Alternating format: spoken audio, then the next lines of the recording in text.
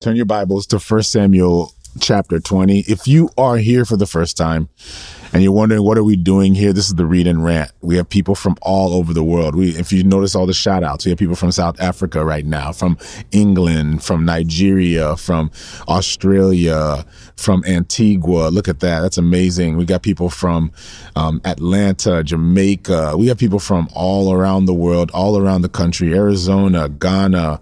Look at that.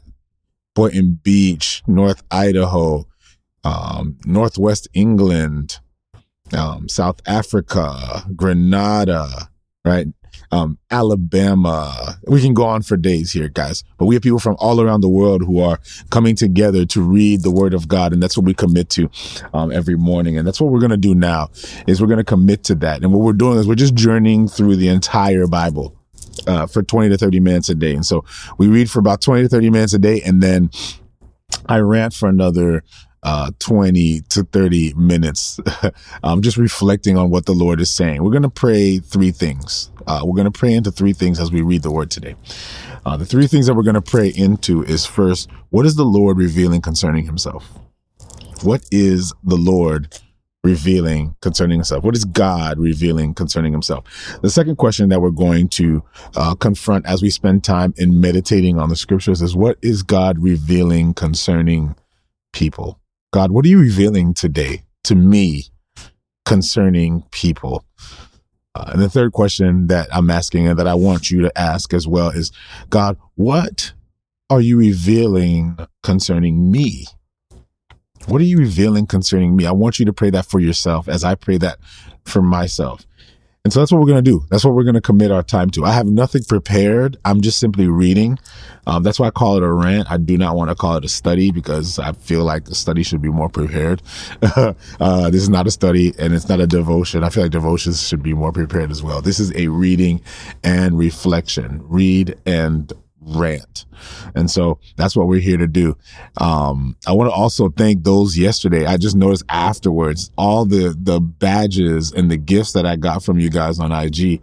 I just can't thank you enough. I'm truly grateful, and it allows me to commit more time to this. So I'm so grateful for that, and so grateful for the gifts. You guys have sent me your incredible generosity has allowed me to continue to commit to this. So it's amazing that you guys are doing that. So let's go ahead and let's get started. Let's get to it. Let's get to it. Father, we ask that you would be with us today, Lord, as we engage in your word. Father, we pray that you would bless us today. Lord, bless us in the reading of this word. Lord, lead us, Lord God, guide us, speak to us. Lord, don't allow, Lord, our worldly wisdom, Lord, to influence what we read, but Father, influence us with the truth of your spirit and the truth of your word. And we ask that in your name we pray. Amen and amen. And so we're going to be in 1 Samuel chapter 20. And I will read verse 1, and it says this: Then David fled to Naueth in Ramah. And he said to Jonathan, what have I done? What is my iniquity, and what is my sin before your father, that he seeks my life? So Jonathan said to him, by no means, you shall not die. Indeed, my father will do nothing, either great or small, without first telling me. Why should my father hide this thing from me? It is not so. And David took an oath again and said, your father certainly knows that I have found favor in your eyes. And he has said, do not let Jonathan know this, lest he be grieved. But truly, as the Lord lives and as your soul lives, there is a step between me and death. So Jonathan said to David, whatever you yourself desire, I will do it for you. So David said to Jonathan, indeed, tomorrow is the new moon, and I shall not fail to sit with the king to eat, but let me go that I may hide in the field until the third day at evening. If your father misses me at all, then say, David earnestly asked permission of me that he might run over to Bethlehem, his city, for there's a yearly sacrifice there for the family.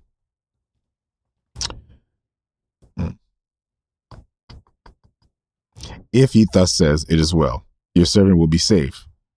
But if he is very angry, be sure that evil is determined by him. Therefore, you shall deal kindly with your servant, for you have brought your servant into a covenant of the Lord with you. Nevertheless, if there is iniquity in me, kill me yourself.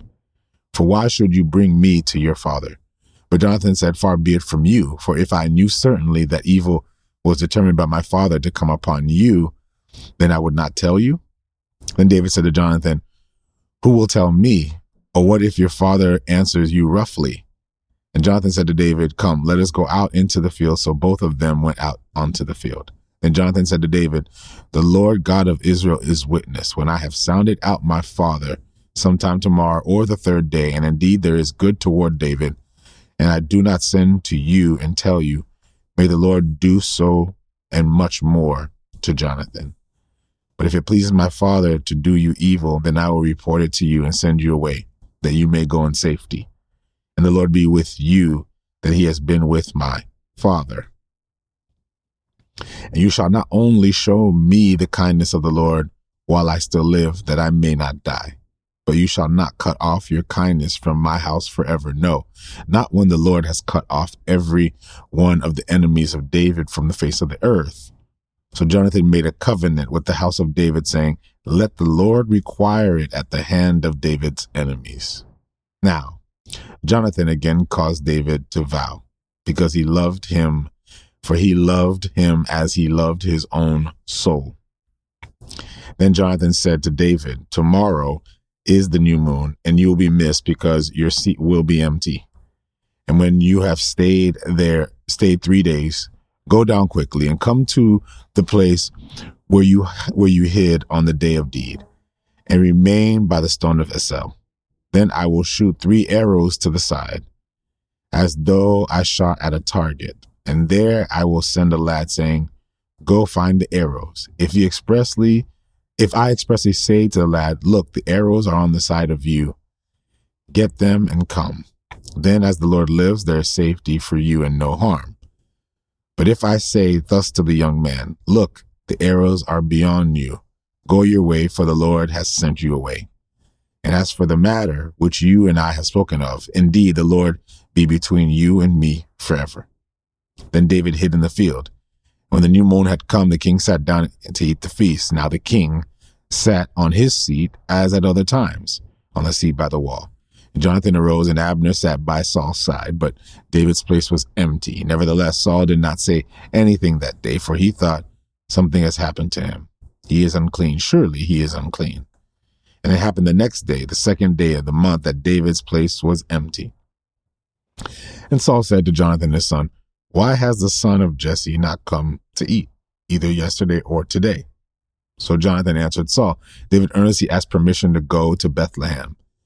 And he said, please let me go, for our family has a sacrifice in the city, and my brother has commanded me to be there.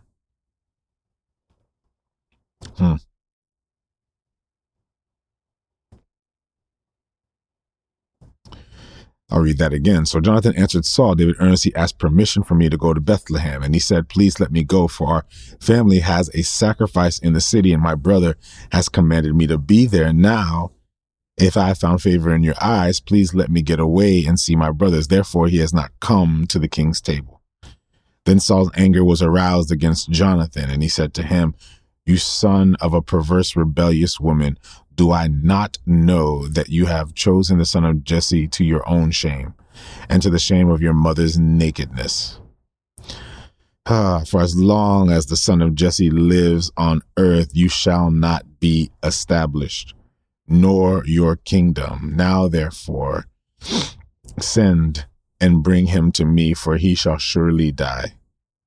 And Jonathan answered Saul, his brother, and said to him, why should he be killed? What has he done? And Saul cast a spear at him to kill him, by which Jonathan knew that it was determined by his father to kill David. So Jonathan arose from the table in fierce anger and ate no food the second day of the month, for he was grieved for David, because his family had treated him shamefully. And so it was in the morning that Jonathan went out into the field at the time appointed with David, and a little lad was with him, and he said to his lad, now run, find the arrows which I shoot. As the lad ran, and he shot the arrow beyond him, that the lad had come to a place where the arrow was which Jonathan had shot. Jonathan cried out after the lad and said, is not the arrow beyond you? And John cried out after the lad, make haste, hurry, do not delay. So Jonathan's lad gathered up the arrows and came back to his master. But the lad did not know anything. Only Jonathan and David knew the matter. Then Jonathan gave his weapons to his lad and said to him, "Go carry them to the city." As soon as the lad had gone, David arose from the place toward the south, fell on his face to the ground, bowed down 3 times, and they kissed one another, and they wept together, but David more so. Then Jonathan said to David, "Go in peace, since we have both sworn in the name of the Lord, saying, 'May the Lord be between you and me, and between your descendants and my descendants forever.' So he arose and departed, and Jonathan went into the city." Now David came to Nob, to Ahimelech the priest. And Ahimelech was afraid when he met David and said to him, "Why are you alone, and no one is with you?" So David said to Ahimelech the priest, "The king has ordered me on some business and said to me, 'Do not let anyone know anything about the business which I send you, or what I have commanded you. And I have directed my young men to such and such a place. Now, therefore, what have you on hand? Give me 5 loaves of bread in my hand, or whatever can be found." And the priest answered David and said, "There is no common bread on hand, but there is holy bread, if the young men have at least kept themselves from women." Then David answered the priest and said to him, "Truly, women have been kept from us about 3 days since I came out, and the vessels of the young men are holy, and the bread is in effect common, even so, even though it was consecrated in the vessel this day." So the priest gave him holy bread, for there was no bread there but the showbread that had been taken from before the Lord, in order to put the hot bread in its place on the day that it was taken away. Now a certain man of Saul's was there that day and detained before the Lord, and the name was Doeg, an Edomite, a chief of the herdsmen who belonged to Saul. And David said to Ahimelech, "Is there not here on hand a spear or sword? For I have brought neither sword nor my weapons with me, because the king's business requires haste." So the priest said, "The sword of Goliath the Philistine, whom you killed in the valley of Elah, there it is, wrapped in a cloth behind the ephod. If you take that, take it. For there is no other except that one here." And David said, "There is none like it. Give it to me." There's none like it. Give it to me. David flees to Gath. Then David arose and he fled to the day before Saul and went to Achish, the king of Gath. And the servants of Achish said to him, "Is this not David, the king of the land? Did they not sing of him to one another in dances, saying, 'Saul has slain his thousands and David his 10,000s?'" Now David took these words to heart and was very much afraid of Achish, the king of Gath. So he changed his behavior before them, pretended madness in their hand, scratched on the doors of the gate, and let his saliva fall down to his beard. And Achish said to his servants, "Look, you see, the man is insane. Why have you brought him to me? Have I need of madmen, that you have brought this fellow to play the madman in my presence? Shall this fellow come into my house?" Chapter 22. Therefore, David departed from there and escaped to the cave of Adullam. So when his brothers and all his father's house heard it, they went down there to him. And everyone who was in distress, everyone who was in debt, and everyone who was discontented gathered to him. So he became captain over them. And there are about 400 men with him. Then David went from there to Mizpah of Moab. And he said to the king of Moab, "Please let my father and mother come here with you, till I know what God will do for me." So he brought them before the king of Moab, and they dwelt with him all the time that David was in the stronghold. Now the prophet of Gad said to David, "Do not stay in the stronghold. Depart and go to the land of Judah." So David departed and went to the forest of Herath. Saul When he heard that David and the men who were with him had been discovered, now Saul was staying in Gibeah under a tamarisk tree in Ramah, with his spear in hand and all his servants standing about him. Then Saul said to the servants who stood about him, "Hear now, you Benjamites, will the son of Jesse give every one of you fields and vineyards and make you all captains of thousands and captains of hundreds? All of you have conspired against me, and there's no one who reveals to me that my son has made a covenant with the son of Jesse. And there is not one of you who is sorry for me or reveals to me that my son has stirred up my servant against me to lie in wait as it is this day."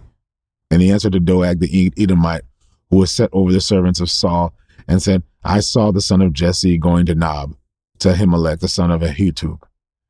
And he inquired of the Lord for him, gave provisions, and gave the sword of Goliath the Philistine. So the king sent to call Ahimelech the priest, the son of Ahitub, and all of his father's house, and the priests who were in Nob, and they all came to the king. And Saul said, "Hear now, son of Ahitub." He answered, "Here I am, my lord." Then Saul said to him, "Have you conspired against me, you, the son of Jesse, in that you have him bread and a sword, and have inquired of God for him, that he should rise against me, to lie in wait as it is this day?" So Ahimelech answered the king and said, "And who among all your servants is as faithful as David, who is the king's son-in-law, who goes at your bidding and is honorable in your house? Did I then begin to inquire of God for him? Far be it from me. Let not the king impute anything to his servant, or to any in the house of my father, for your servant knew nothing of this, little or much." And the king said, "You shall surely die, Ahimelech, you and all your father's house." And the king said to the guards who stood near him, "Turn and kill the priests of the Lord, because their hand is also with David, and because they knew when he fled and did not tell it to me." But the servants of the king would not lift their hands to strike the priests of the Lord. And the king said to Doeg, "You turn and kill the priests." So Doeg the Edomite turned and struck the priests, and killed on that day 85 men who wore a linen ephod. Also Nob, the city of the priests, he struck with the edge of the sword both men and women, children and nursing infants, oxen and donkeys and sheep with the edge of the sword. Now one of the sons of Ahimelech, the son of Ahitub, named Abiathar, escaped and fled after David. And Abiathar told David that Saul had killed the Lord's priests. So Saul said to Abiathar, "I knew that day that Doeg the Edomite was there, that he would surely tell Saul, 'I have caused the death of all the persons of your father's house. Stay with me. Do not fear, for he who seeks my life seeks your life. But with me you shall be safe.'" Chapter 23, verse 1. Then they told David, saying, "Look, the Philistines are fighting against Keilah, and they are robbing the threshing floors." Therefore David inquired of the Lord, saying, "Shall I go and attack these Philistines?" And the Lord said to David, "Go and attack the Philistines and save Keilah." But David's men said to him, "Look, we are afraid here in Judah. How much more if we go to Keilah against the armies of the Philistines?"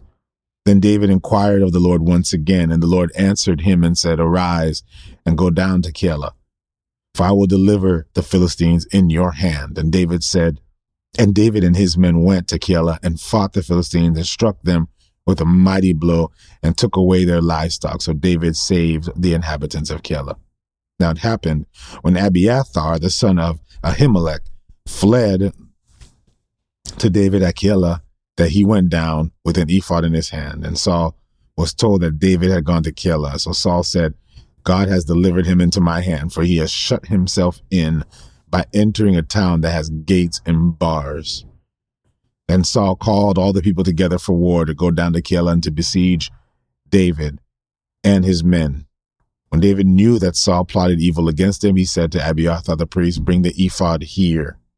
Then David said, "O Lord God of Israel, your servant has certainly heard that Saul seeks to come to Keilah to destroy the city for my sake. Will the men of Keilah deliver me into his hand? Will Saul come down, as your servant has heard? O Lord God of Israel, I pray, tell your servant. And the Lord said, he will come down.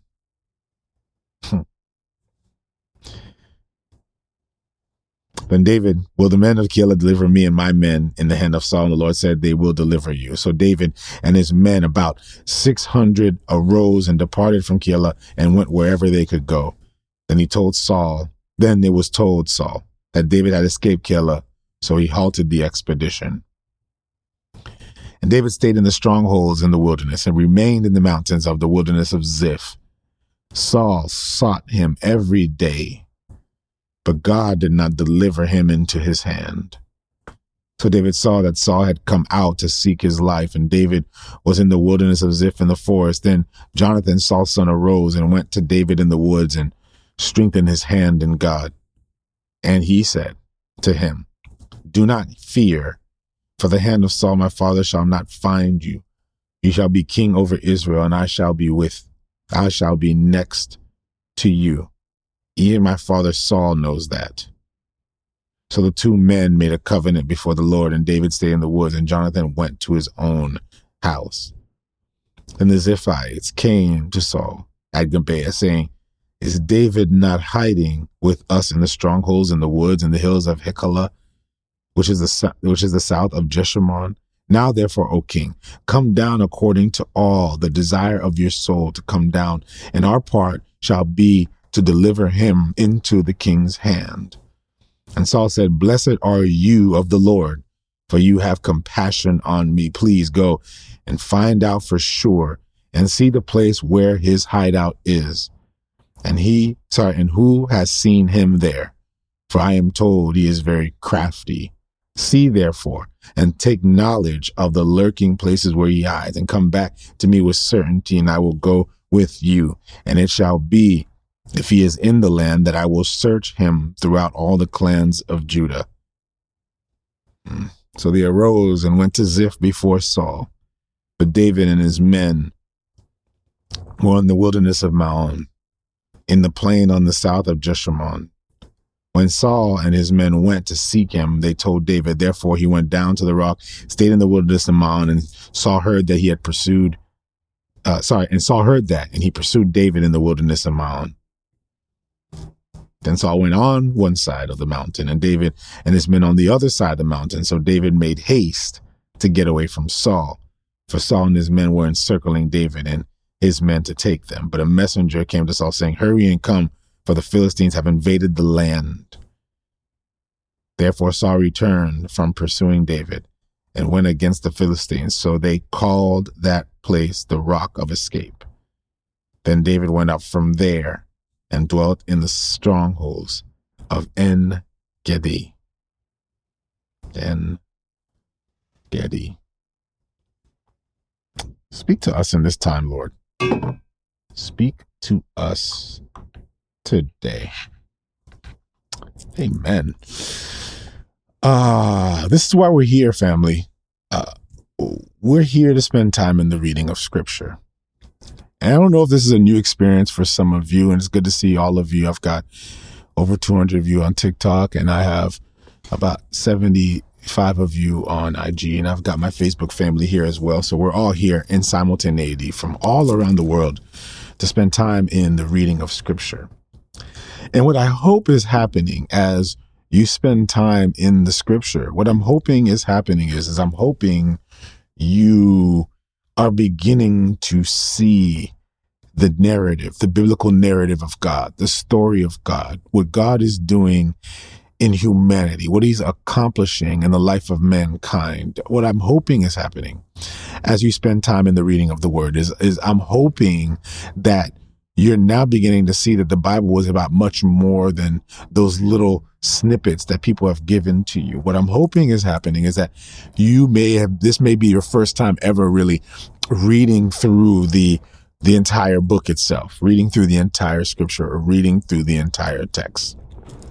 So that's what I hope is happening. And for some of you, what I believe is happening, because many of you have already told me that, is that from just reading with me from the book of Genesis all the way to this point, because we've read Genesis, Exodus, Leviticus, Numbers, Deuteronomy, Joshua, Judges, Ruth, and now we're in 1 Samuel. What I believe now is happening is now you're beginning to see how this book is threaded, how this book is written, and how there's a story. And the backbone of that story is a story. So it is many stories, but in that many stories, there is a story. The Bible is actually a story. It's not a book of laws. It's not a book of rules. It's a story. It's a story of what God has done, is doing, and will do, and continue to do. It's a story. And when you read it from a biblical narrative point of view, then you really get the grand picture of what God is doing. And when you now understand his story, then you're going to understand where things fit in. Because when you understand that it's a story, then you can understand why it is permissible that some of the dark things in the scripture can be talked about in the scripture, because the scripture wasn't a book of rules, but rather a story. When you see the 10 Commandments, now you understand that it wasn't simply rules that Christians ought to follow for instruction on how to live, but rather it is a story that speaks about a particular thing for a particular reason. God is calling the children of Israel to bring righteousness and justice to the earth. God made a promise to Abraham and said to Abraham, it is through his seed. Thank you so much for the gifts. Thank you so much for the badges. I am so humbled and honored by that. Thank you so much. It really encourages me. So now we see Abraham, who received a promise that he would father many nations, that it is through his family that righteousness and justice would be restored on earth. So God now put a promise on Abraham, and God's going to fulfill that promise. Promise is always, a side note, promise is always fulfilled through covenant. Let me repeat that one more time. A promise is always fulfilled through covenant. Even today, we understand that principle, that promises are fulfilled through covenant. We understand that principle, right? Because someone can give you a promise, but the promise is guaranteed by the contract. I can borrow money from the bank, right? And if I borrow money from the bank, I can say, hey, in good faith, I'm going to pay the bank back.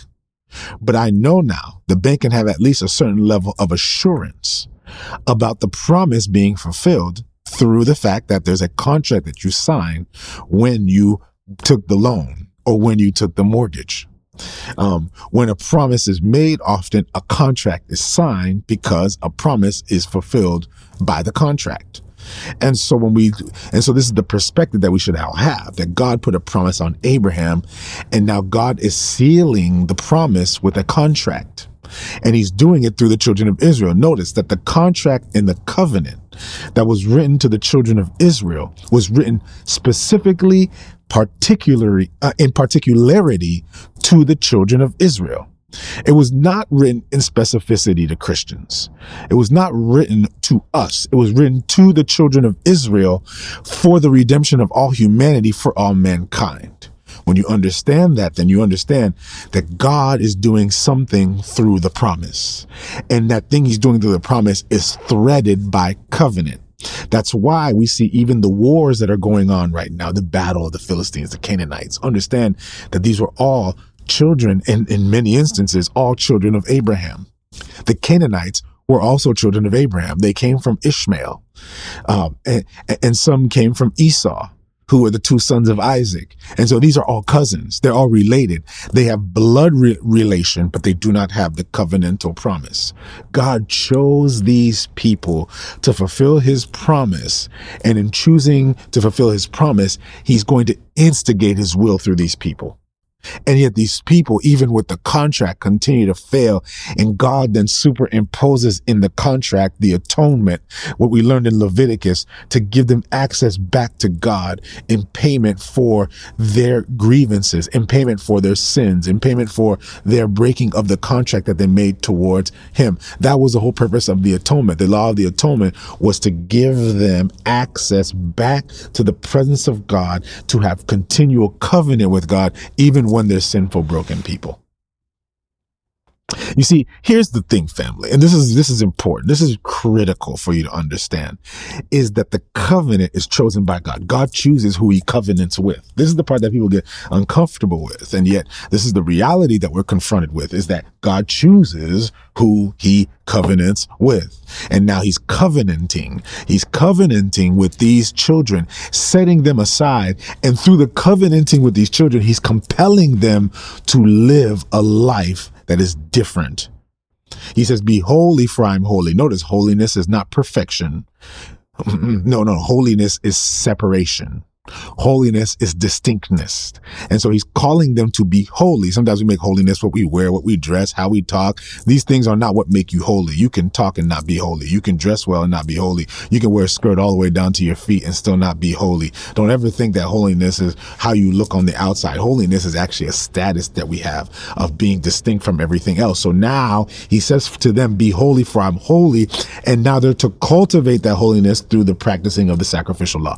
I'm giving you all this stuff because I'm going to get to my point. I'm only telling you all of this for a particular reason. It's because I want you to understand that God, through the covenant, remember, it's not enough for it to be DNA. It was DNA and covenant. And over time, it becomes less DNA and it becomes more covenant. Rahab did not have Hebrew DNA. And yet Rahab, a woman of color, got to partake in the grace. We see now this thread, where now other nations are coming into this family, and other nations are actually coming into this family because of covenant. And yet when the children of Israel get to the promised land, they failed. And we see in the book of Judges how they profoundly failed in being this holy nation that was called and set aside to show what the kingdom of God was like. And yet God still had a promise that even in their failure, the book of Ruth tells us, gives us a story of how while all this is happening, God's taking someone back from Moab to Israel,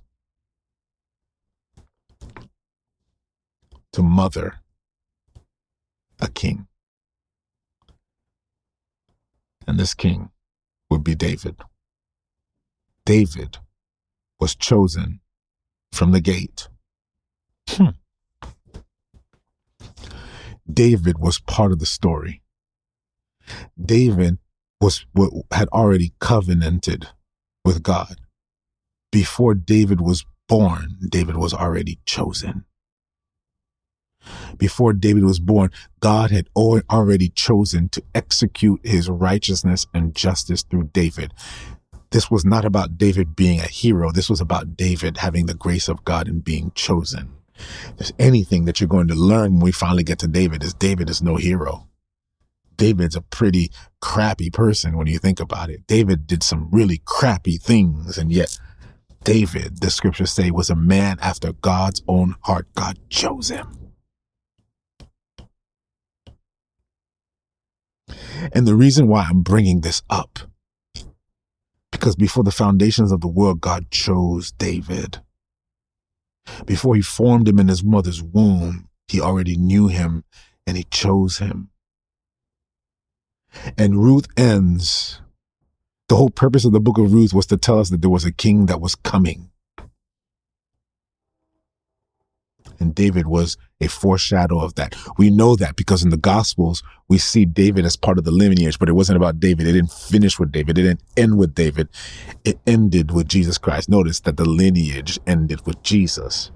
But David became part of that story. This was the covenant, the rope that brings all of this to fruition, that brings all this together, that the reconciliation of all mankind comes through the seed of Abraham, the Lion of Judah, the Son of David, Son of Man, Jesus Christ, and it ends there.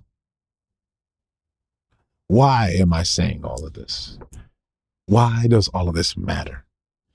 All of this matters, family, because you should always have assurance when you know that you are chosen by God. You should always have assurance in this life. I don't have a lot of time, family, so I'm just breaking down what the Lord is convicting me of as I'm reading this word. You should have the assurance that even through all the waves of your life, wherever it's going, it may be going south, it may be going left, it may be going front, it may be going back. It may seem dark right now. Things may not seem the way that they should, and things may not be going the way that they should, and everything seems upside down. But if there's one thing that stays firm, it's the promise of God. It's the promise of God. God was restoring all of mankind through his people, and yet God set David aside to do it. We read this text, and there's so much here, y'all. I can spend hours through what we just read. But if you ask me what's the one thing I'm taking away from this is I'm seeing a story now that David's rise is contemporaneous with his suffering. David's meteoric rise to kingship is coinciding with profound pain. David is rising in pain. David loves his father-in-law, and now he's being rejected by his father-in-law, and his father-in-law wants to kill him. His brother-in-law, who's his best friend, Jonathan, they have to be separated from one another. That's what we just read. They were separated from one another. This is a guy who who he loved like his own soul. Jonathan loved him. He loved Jonathan. These guys loved each other. They loved each other, and yet he lost his best friend because of his father-in-law. David has been rejected. David had to run away from his house. We read not too long ago that his wife, his ride or die, his hitter, she had to throw him out the window and fake that he was sleeping in bed. He now can't even talk to his wife. He's disconnected from his wife, disconnected from his best friend, his brother, disconnected from his family, disconnected from everything. Why? Because he simply stood up for his faith, and he stood up for God, and because he was favored by the Lord. It's funny how we turn favor into good feelings. When often, we say stuff like favor ain't fair. That's exactly right. Favor ain't fair. Let me say that one more time. I might call this episode Favor Ain't Fair. That's exactly right. Favor ain't fair. Favor ain't fair. You can go to my Hey Purities. You can also, thank you so much for the gift. You can also go to my link in the bio, and there's a place there that you can support as well. But I want to say this: when we say favor ain't fair, I know that's the part where us folk like to start jumping around, say, "Oh my gosh, favor ain't fair, and we dance it out. Oh my gosh, favor ain't fair. God favors me." No, that's not what I mean. That's true too. Not to say that's not true. But favor, when we say that favor ain't fair, what I'm saying is that often with favor comes things that happen in your life that are just not fair. With favor, there are things that happen in your life where you go, this isn't fair. I shouldn't have to go through that. I was serving the Lord. I've been faithful to Saul. I've been faithful to my king. I've done nothing wrong. But I have favor. And because I have favor, my favor comes with pain. I think we always talk about the beauty that comes out of favor, but we never talk about the pain that comes out of favor. Favor will make you lose friends. You'll lose family members because of favor. You'll lose people who were close to you because of favor. You'll lose money because of favor. David is separated from his wife, from his family, from his home, from his position, from his title. David is in hiding because he has favor.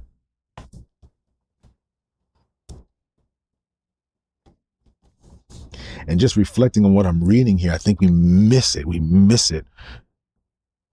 We miss it. Saul has lost his mind. Saul has gone to complete hysteria. Saul, if at this point, guys, I hope you guys notice, Saul has lost it. All Saul cares about at this point is we got to get rid of David.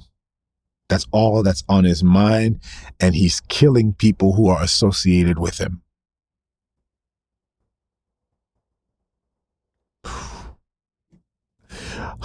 Are you catching? He's killing priests, families.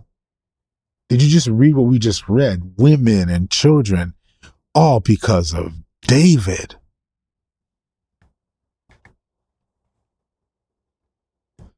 We talk about favor, but we don't talk about the other side of it. We talk about getting called by God and being called to be used by God and for God to be glorified, not realizing there's pain in it as well. David loved Saul. Saul was like a father to him.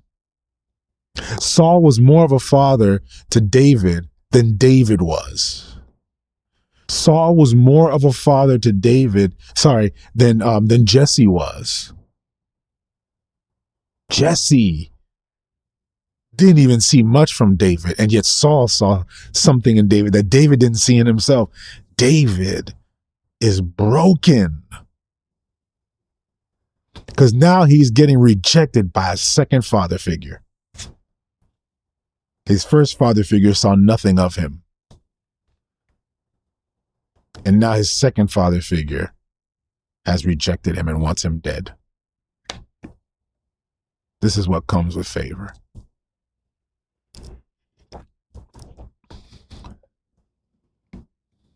Which is why I say that if you are seeking after favor and you want favor from the Lord, be ready for the cost that comes with it. When it comes to this life in Christ and the glory of God, be ready for the cost. You need to count the cost. And I think for many Christians, we want simply the blessing of God, not knowing that there's another side to it. That the blessing of God comes with pain. Yes, favor ain't fair. It's not fair. And there's some people right now who are going through it in their life. They're going through some difficult seasons and some difficult moments. You're wondering, God, why am I going through this? For some of you, maybe bad decisions, but there's some people that the reason why you're going through this is because your promotion will come with pain.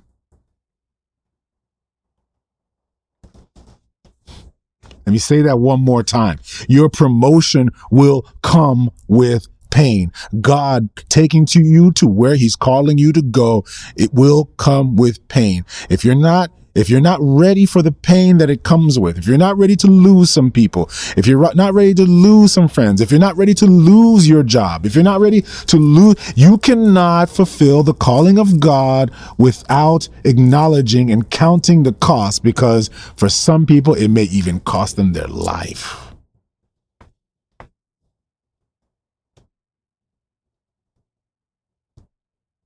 David's most painful season is also David's season of moving into kingship. David is being kinged through pain.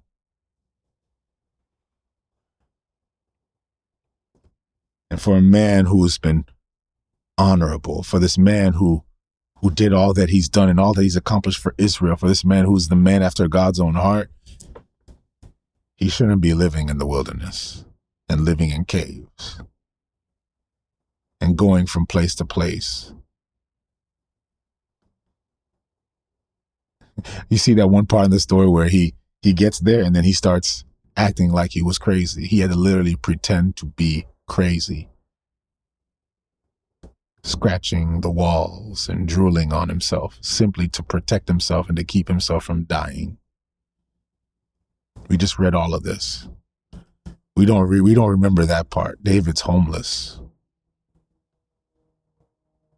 He's homeless. He's without family, without friends. He's got nothing because he's got favor.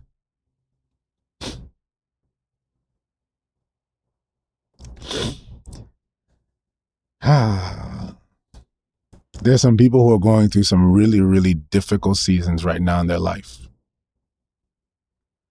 They can't get an answer for it. They're going, God, why am I going through this? And the reality is that there may never be an answer for some of the things that you go through. It's just that what coincides with God taking you to where he wants you to go, it comes with pain. And I know in the Christian life, people sold you on this idea that the Christian life is a pain-free life, that the Christian life is a life without suffering. Christian life is a life that's just a feel-good life. But if anything, the Bible warns us more about how painful the Christian life is. And yet how incredibly glorious it is. How much glory we can get in the pain. Thank you so much for the gifts.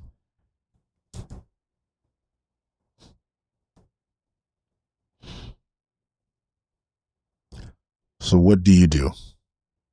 And I'm going to close with this, but what do you do? You see, I'm encouraged throughout this whole story because we know how the story ends. David becomes king. If you don't know, well, there you go. Spoiler alert. David becomes king. Through Christ, he overcomes. Yes, he overcomes by the grace of God and by the power of God, he overcomes. He's going to spend a lot more time, though, in the wilderness. We're going to see a lot of that. But as I'm looking at the story, I can look at the story knowing what it looks like on the other side and go, man, David's going through it. But David had to go through it. He wouldn't be able to get to where he is because a shepherd boy does not become king without going through the kind of pain that he went through.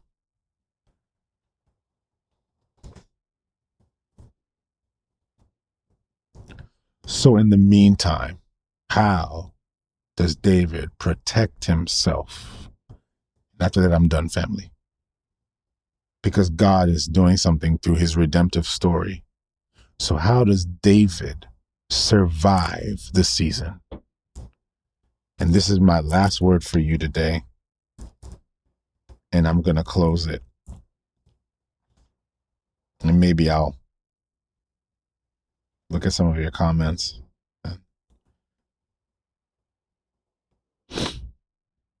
How does David survive this season? This is the thing that really popped out to me. He's in the wilderness. He gets to Nob. And he meets Ahimelech, the priest, who is there. And he gets to Nob, and Ahimelech, who is a priest, provides him bread. The showbread, the holy bread, to eat because David's hungry and his men are hungry. They're down and out. Not only is David hungry, but David has no weapon to endure the wilderness.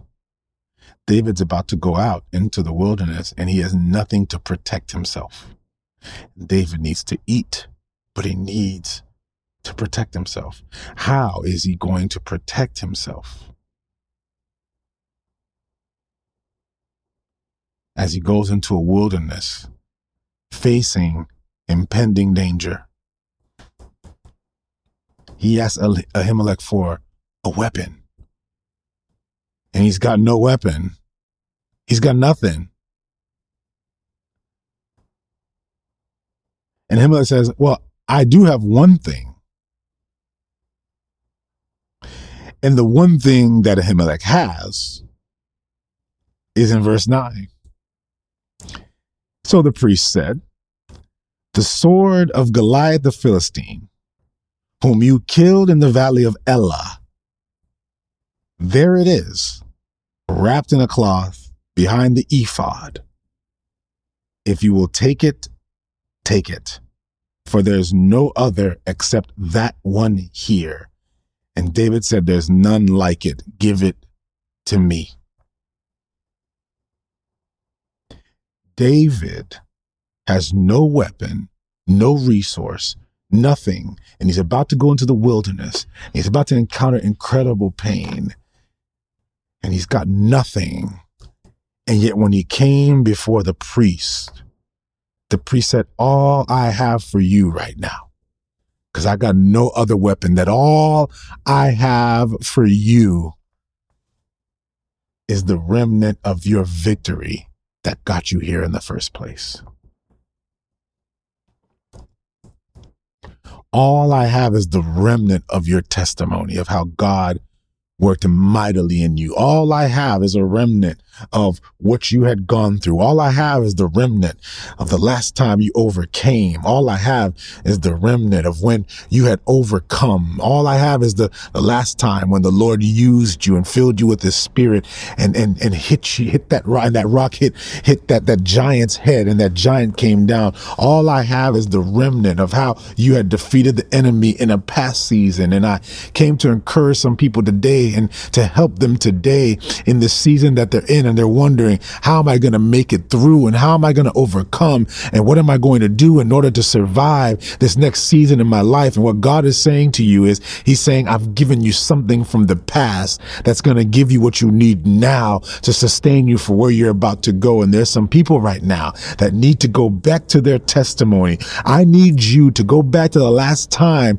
the Lord had shown Himself victorious in your life. I need you to go to the last time that the Lord came into your life in a season when you could not have overcome, and yet you overcame. And you go back and you look and you say, there was no way. And I can tell you something right now. There's something there then that you can use now to help protect you for what's about to come in your life. And for those people right now who are discouraged, you need to look back. For those people right now who are discouraged, you need to go back to when Goliath was slain. You need to go back to when you had overcome something. You need to go back to when, because that's going to be your weapon. That's going to be your sword. Because when the enemy comes before you and comes to question you and comes to challenge you and comes to come after you and say to you, man, you ain't nothing. You're not going to get through this. You've been defeated. You can go back and say, no, I've got Goliath's sword. I've got the sword of the giant that I slayed by the power of the Holy Spirit. And if the Holy Spirit can get me out of that, then the Holy Spirit can get me out of this.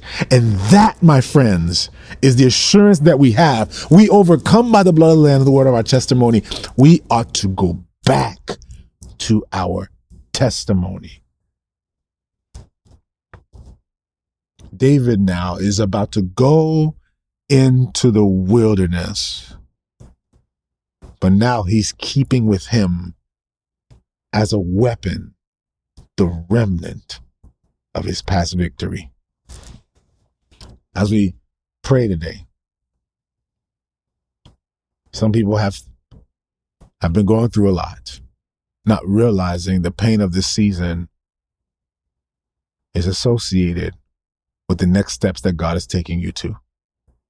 And if you're asking how it is that you're going to survive and move into this next season in your life, how it is that you're going to step into the next place, how it is you're going to step into this next dimension, how are you going to step into you're going to need to go back and get Goliath's sword.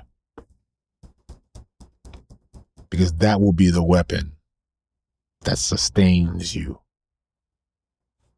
for where you're about to go. So as you close your eyes and as we close in prayer, I want you to go back and reflect. Reflect on that past victory. David came to the priest. The priest said, I have no weapon. Ahimelech told him, I have no weapon. That's what we just read. He said, I have no weapon in 1 Samuel 21, but I do have the sword of Goliath. And David said, give me that. Give me that sword. I will slay people with the remnant of what I used to slay the giant. For if the Spirit of God got me out of that, the Spirit of God will get me out of this. Be strong in the Lord and in the power of his might. Put on the full armor of God that you may be able to stand against the wiles of the devil. Father, I ask right now for each and every individual, each and every person who's here, Lord, who's going through a season of pain and discouragement, or just going through it. There's some people who are just going through it. Father, I ask right now by the power of your Spirit, Lord, that you would remind them, Lord, of their past victory. Lord, that you would give them the tools that they had acquired from their past victory, that they can go back to what they got from the past and that they can use it, wield it for your glory, for the victories that are to come. Father, I ask, Lord, that you would be with each person to know, Lord, that they've been called by you. Lord, that the sufferings of this present time are not worthy to be compared with the glory which will be revealed, that there's a glory to come, that you will be glorified in all of it. So, Father, I just pray that you would bless them in this season. Encourage us today. Lord, let us be reminded that favor ain't fair. It gives us benefits that we never qualified for, but it gives us also suffering that we may have not initially had been ready for. So, Lord, give us the provision for this day to sustain and to survive. And we ask that in Jesus' name I pray. Amen and amen.